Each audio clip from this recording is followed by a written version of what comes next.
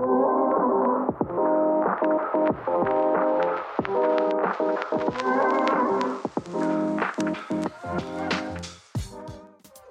everyone. Welcome back to the Tar Heel Prescription, a student-run podcast here at the UNC School of Medicine. My name is Anu, and today we're back with another episode of the specialty series, and not one, but two special guests. I am delighted to have another neuro nerd as a guest co-host today. My friend, would you please introduce yourself? Hey everyone, my name is Faris Kalgarazi. I'm a second-year medical student at UNC, and like Anu said, a fellow neuro nerd. I'm currently undecided on specialty, but I'm fairly certain it will involve the nervous system in some way, which is why I'm so excited to be here today and introduce our very special guest, Dr. Garden. I met Dr. Garden this past summer through the Castillo Scholars Program and had a wonderful experience working with Dr. Wilbuya and Dr. Rubinos. Highly recommend the program. Dr. Garden, thank you so much for being here. If you would please tell us a little bit more about who you are and what you do here at UNC. Well, hello. My name is Gwen Garden. I'm the current chair of the Neurology department in the School of Medicine. I also am a neurologist who sees patients at UNC Hospital and run a research program primarily on understanding how the immune system interacts with the brain in the setting of neurodegenerative diseases. That sounds incredibly fascinating, and I really am going to pick your brains about that later. It is a pleasure to have you here today, Dr. Garden. To dive right in, could you tell us more about your personal journey into neurology? How did you find yourself here? What experiences shaped your decision? Well, it was a bit of a circuitous route. I started as an undergraduate interested in doing research, and I actually started by happenstance participating in the work-study program working in an immunology laboratory. But through coursework, I became very interested in the brain and how it worked, and eventually tried to switch into a neuroscience laboratory and was thinking about, for a long time, trying to decide between going to medical school or going to graduate school, and eventually heard from a friend about the MD PhD program, which at that time was not as established as it is today, and eventually decided to apply to an MD PhD program and ended up pursuing that at the University of Washington in Seattle, and had a really wonderful experience in that program, was very excited about the neuroscience research I was able to do for my PhD. But in medical school, during rotations in my third and fourth year, I became very torn and was very interested in infectious disease and immunology, as well as neuroscience, and really didn't understand how I might put those together into a particular specialty. And it also happened to coincide with the real height of the HIV pandemic, and was very interested in HIV and caring for these patients. They were very compelling. So initially, I actually went and pursued an internal medicine residency. But while I was doing my internship, I realized I was still very drawn to patients who had neurologic disease as well. Just hadn't been as exposed to them in my medical school experience. And eventually decided to leave internal medicine and pursue a neurology training, mainly because I just found those patients to be the ones I enjoyed taking care of the most. Wow. In your career, you have worn many hats as a neurologist, clinician, researcher, administrator, and you continue to do so today. Which role have you enjoyed the most?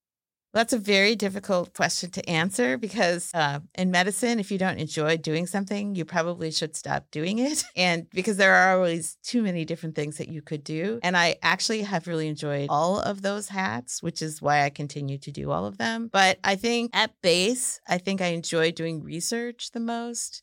It is the most exciting when you come across a new discovery. And it is also the most in-depth mentoring opportunities occur in the research setting. And those are the things I really enjoy. So if I had to put my hand down and say there was one I enjoyed the most, it would probably be research. But I really enjoy doing administrative work as well as taking care of patients. On the note of those different hats, funnily enough, we'd like to ask you more about the researcher and administrator roles. Can you tell us more about doing research as an MD, what that looks like, and what being in an administrative role looks like? Well, let me start with the administrative role because it's a little bit simpler.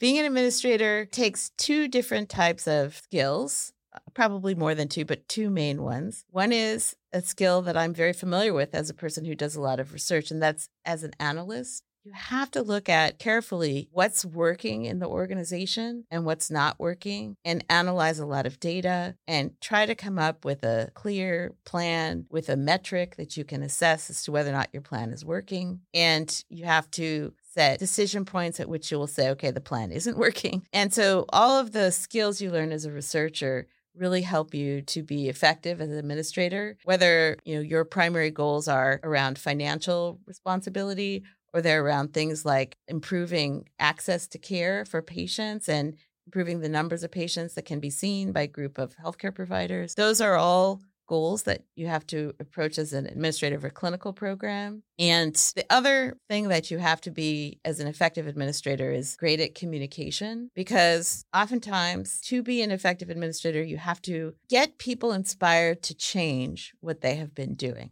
And promoting change is very difficult unless you are extremely effective at communicating the need for that change and your hypothesis as to why you believe that you will achieve your goals more effectively by bringing about that change, and how your plan to change is going to prevent against the feared negative consequences of the change. So I think that having a career as a researcher where you also have to communicate effectively about your results, convince trainees, colleagues, etc., what the best next experiment to do would be, convince colleagues that your results mean what you think they would mean.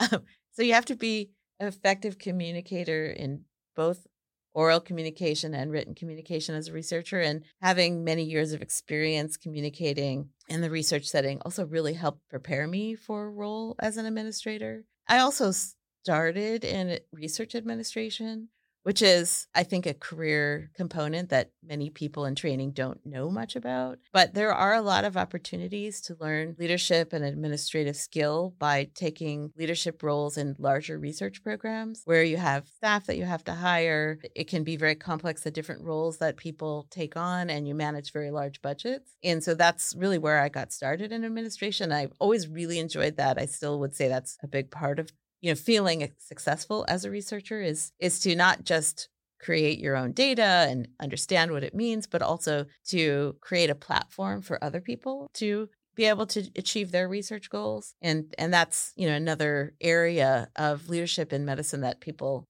may not really think about often until someone asks them to do it. Then in terms of the second half of your question, being a researcher as a physician, there's not a huge difference in that from people who are researchers who are not physicians, except that your time is a bit divided. So it depends tremendously on what area of medicine you choose to specialize in, how much you can divide your time.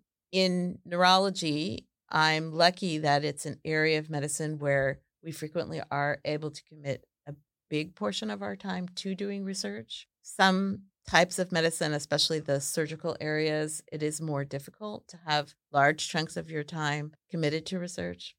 But for me, I have had periods where I've been 80% research, 70% research, and those really enabled me to build a career, build a research team, get the ideas that I wanted to pursue going effectively. And then I might go back to doing a little more clinical work, or what I ended up doing, which is taking on a lot of administrative responsibility. So those enable you to, continue your research activity, but still fill out your time with needed roles in other areas. And I always really enjoy leaving research for a few weeks at a time to do clinical work. It makes what you do as a researcher feel very grounded in understanding that even when experiments might not work the way that you hoped, you can understand why it's worth persevering, because you can see how research is impacting patient care every day. And that's been a super exciting part of being a neurologist in this particular era, because when I started, there were not nearly as many different treatments that we can offer patients as we have today. Wow, there's so much overlap between the research world and sort of being an administrator. So many gold nuggets, I think, for anyone interested in doing either of those. But bringing it back to medicine, sort of talk to us about a day, and you kind of hinted at it a bit, a life as a neurologist, sort of. It seems like you're able to shift different times and schedules. Yeah, it's really interesting. I mean, neurology, like many other areas of medicine, has over the last 10, 15 years become split between people who focus on ambulatory neurology in the outpatient clinic setting and people who focus on taking care of neurology patients in the hospital. That was not the typical pattern when I first started, but it is becoming much more the case today. And so if you decide to become a neurologist, you often very early on will make a choice whether or not you want to focus on being in the clinic or working in the hospital. So that's two very different days now, right? So the hospital neurologist will be in the hospital pretty much all day. They will split their time between seeing patients that have been admitted to the hospital and seeing patients in the emergency room. And they're involved in the diagnosis of these acute changes in the nervous system that require patients to be hospitalized, sometimes because of what they need for treatment, and other times because they've acquired a disability that means it's not possible for them to care for themselves at home. And then we work through trying to come up with a treatment plan, making sure our diagnosis is correct with testing, and then eventually either the treatment plan is effective, people can go home, or they may need some time in a rehabilitation setting, and we call our colleagues in rehabilitation medicine, and they help us transition the patient out of the hospital. In the ambulatory setting, it's a very different day. People show up in the clinic. They see patients who are new, they've never seen before. They see patients who they're caring for, who have chronic neurologic diseases.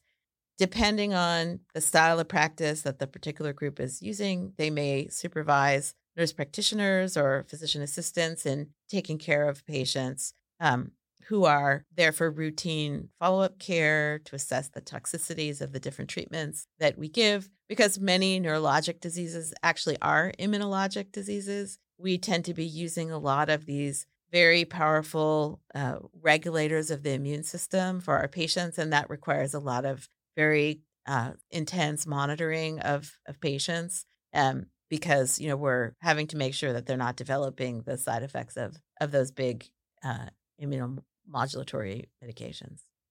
Wow, there's a lot of variety in the field. Thank you so much for telling us about both the hospital and the ambulatory aspects of being in neurology. Another more logistical question before we dive into some more intriguing topics. Can you break down the logistics of what a medical student interested in pursuing neurology should do now to best prepare for applying to residency? And also, what does the training for neurology look like in terms of residency itself and options for fellowships?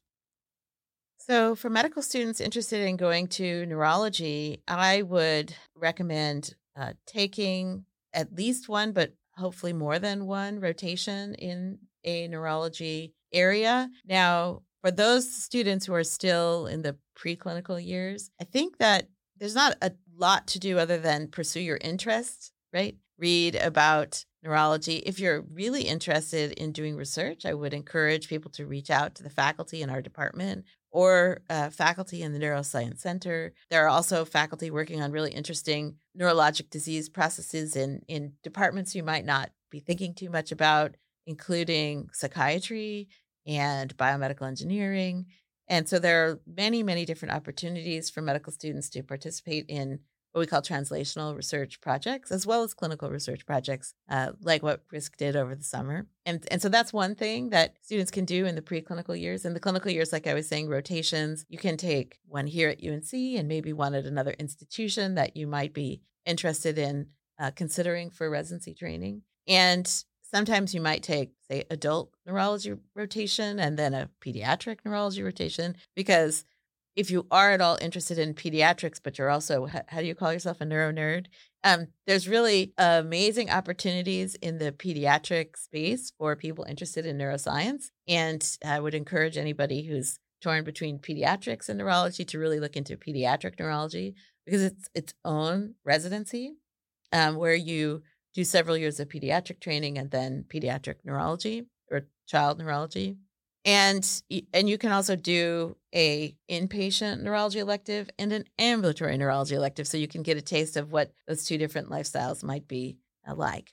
In terms of residency opportunities, neurology is still one of those areas where the positions are not all filled by U.S. graduates. So it is an area of medicine which you can be relatively certain that you will, if you apply broadly enough, get a spot. And the opportunities for training are great, and the job opportunities are really tremendous. The number of positions and how much health systems are competing for neurologists has really it's really expanded in a sort of explosive way in the last few years because there are so many new treatments, and we really need people with specialty training to manage patients and those new treatments.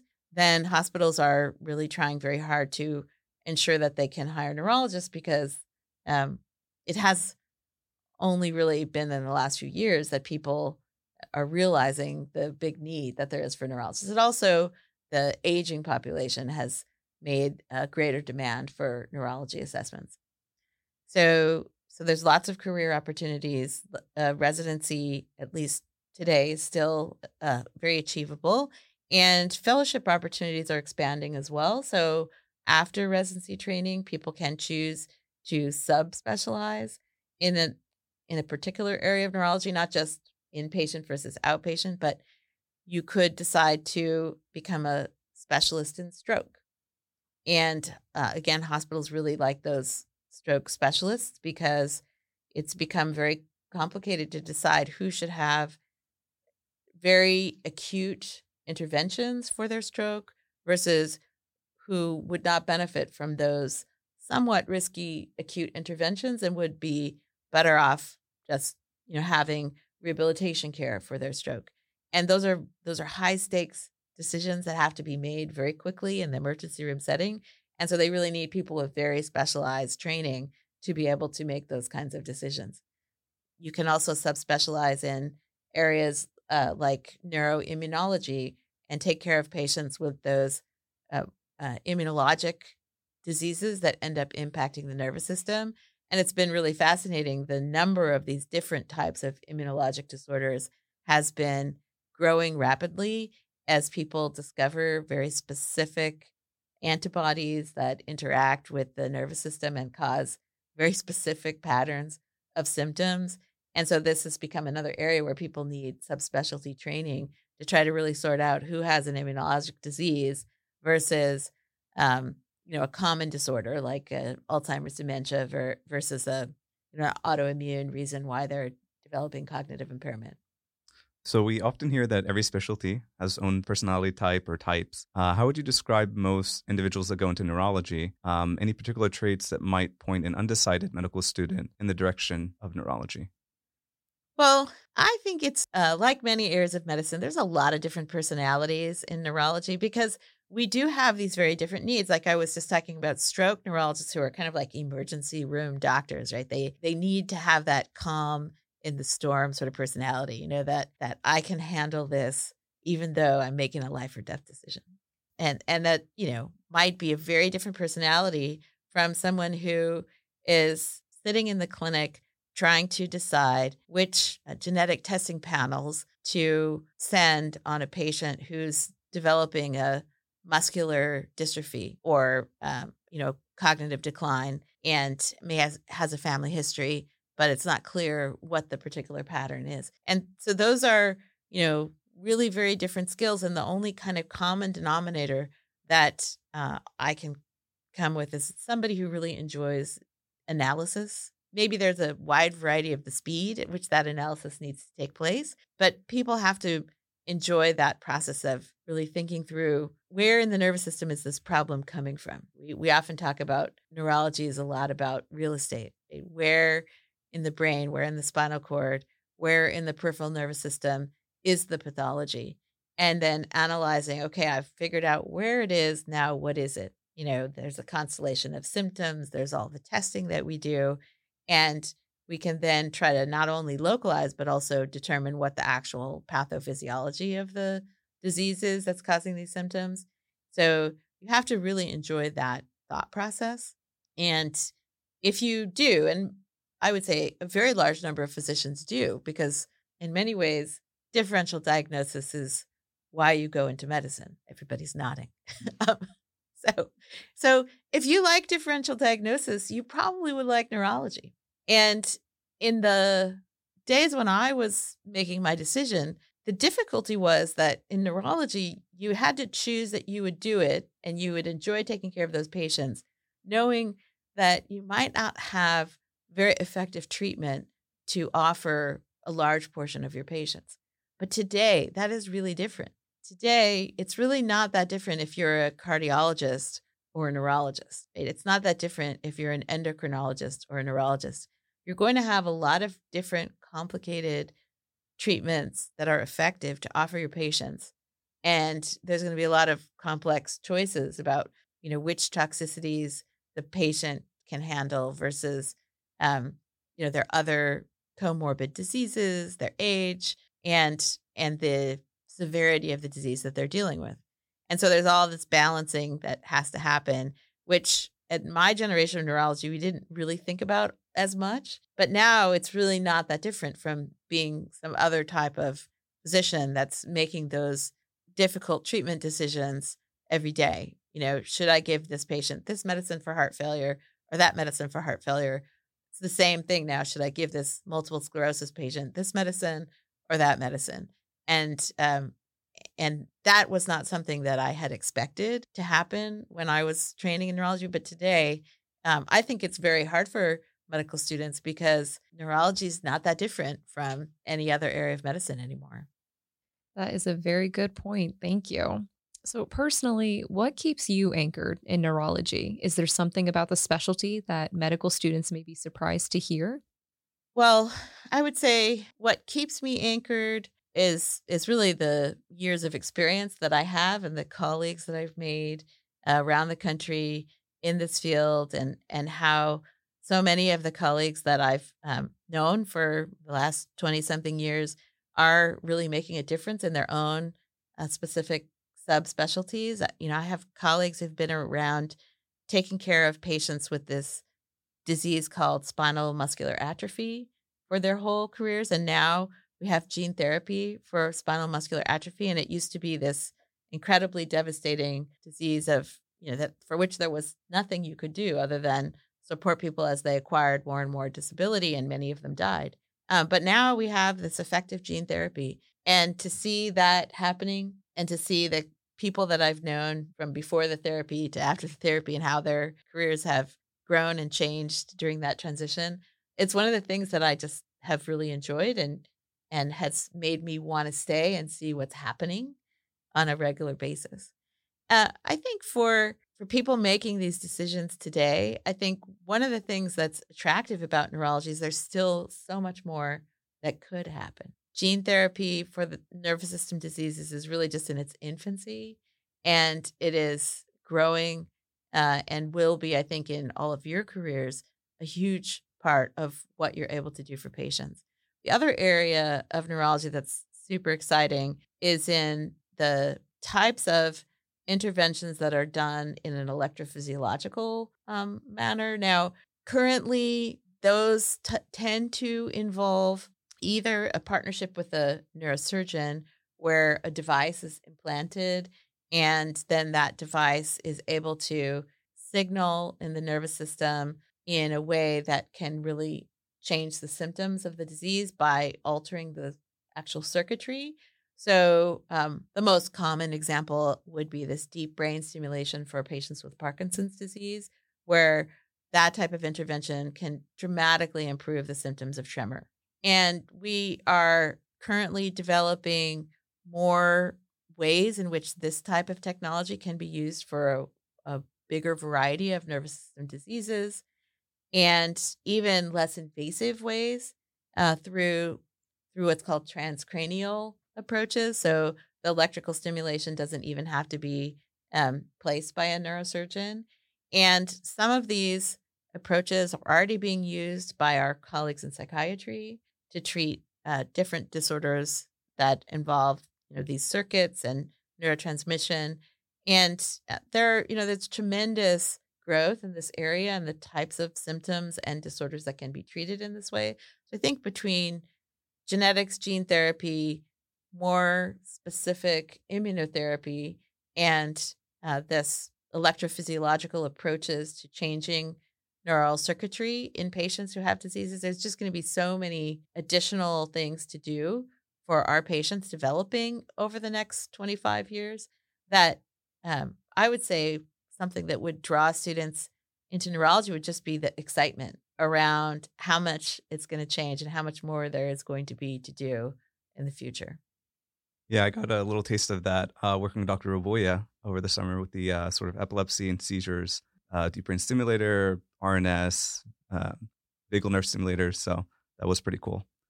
Given your own experiences and career thus far, what is one thing you would say to folks out there who are interested in becoming future neurologists? What is one thing you would want them to take away from this discussion today? I would say that the one thing I would want medical students who are considering what to do with their career to take away from this discussion is that neurology is a area of medicine for which there's growing demand and will be a very exciting place to be in medicine during their careers. On a fun note, what are some things that you recommend everyone should do to nurture their brain health?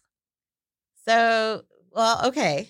I guess the easy answer is exercise. There's just really been a tremendous amount of data in the last 10 years demonstrating how much exercise improves the ability of the brain to recover from all kinds of different potential pathologies that are developing, especially with age. And the second thing would be sleep. Probably not the most popular recommendation for medical students, but sleep is also incredibly important for brain health. And I think that we as physicians are not the best messengers for this recommendation, but it is something that we should be thinking about more and trying to live by, that the brain needs to sleep in order to function appropriately, whether you're young or old. And as we age, that becomes even more important. Thank you for reminding us that we should think about sleep more. On a nerdy note, you've been alluding to this throughout most of our discussion. The human brain is absolutely incredible. And you've mentioned that one of the things that would be very attractive about neurology is the fact that the brain is an enigma and there is an abundance of opportunity to unravel mystery. And I'm curious to hear your thoughts on the pace of discovery in the field. You've already talked about it a little bit since when you started in the field. But yeah, just wondering if you could tell us more about, where you see this going in the future. Well, I think it's important to differentiate the research that goes on into the normal function of the nervous system and the research, which is really more what I've been talking about, into how to understand diseases and pathologies within the nervous system. So the normal function of the nervous system is still a really exciting area of research. There is a tremendous amount that we don't understand in terms of how the nervous system works, predominantly in these areas of things like emotion and cognition. And we understand so much more than we did even just a few years ago. And tremendous discoveries have been made in how different areas of the brain work and how the brain can adapt to, one particular part of the brain not working. And those many of those discoveries have been made through imaging studies. So now with a variety of different techniques, we can see how networks are working and changing while people are being exposed to language or other types of visual stimuli or being asked to do motor tasks. So we're really learning a lot about the specifics of how the brain can function just in a normal state. And that's very exciting and has inspired lots of both non-physician and physician researchers to pursue careers. But the other side is, why does an individual develop epilepsy, right?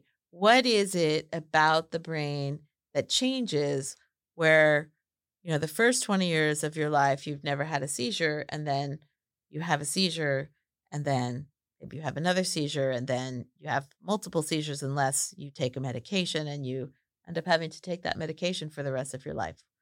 What's happening? Why? like you said, it's an enigma, right? But it turns out it's not so much of an enigma as it's a series of events, right? It's not one thing, it's multiple changes that happen.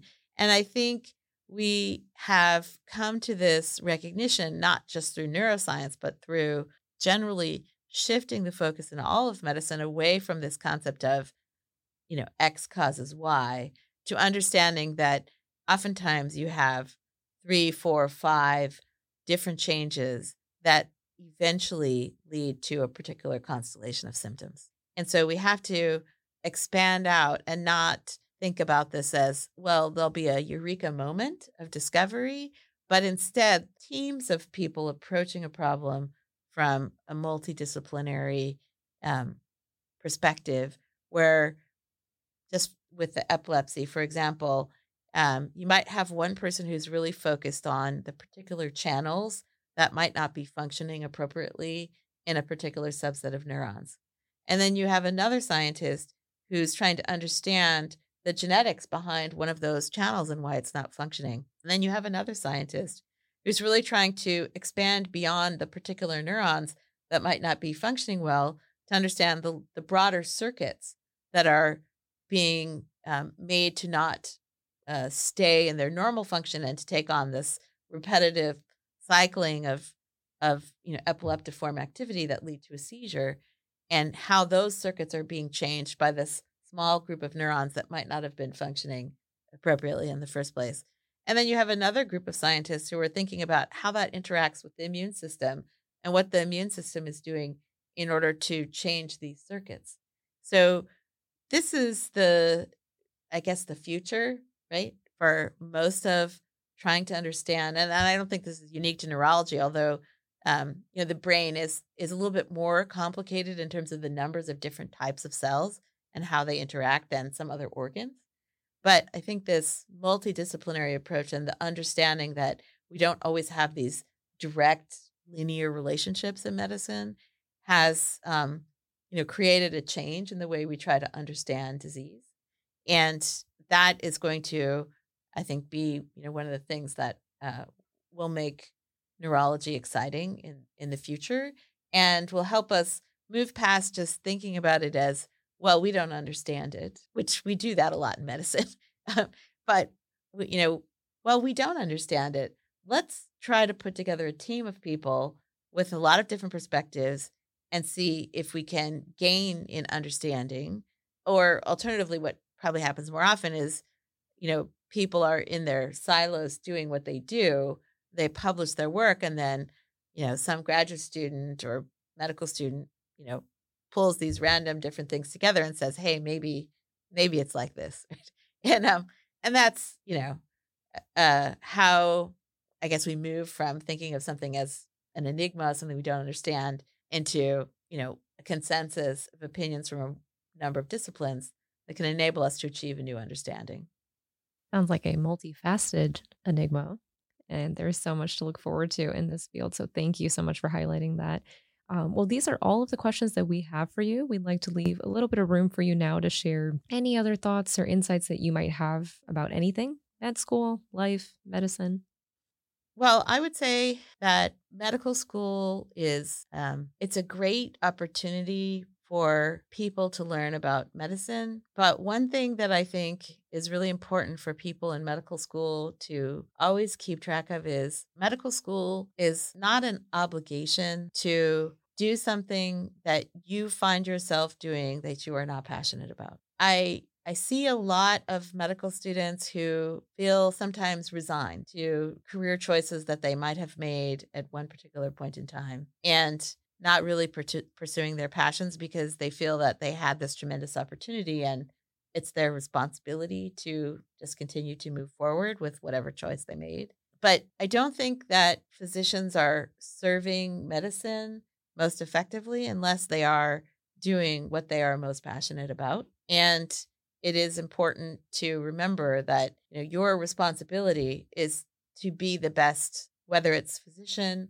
whether it's healthcare policymaker, whether it's health economics, or drug development. or any number of other types of careers that can develop out of a medical education, it's important to do what you're passionate about because that's where you'll make the biggest contribution, and to not feel that a choice that you might have made as a third or fourth year medical student is the last choice that you should make. If you're not loving it, then you do have the chance to make another choice and to go a different direction.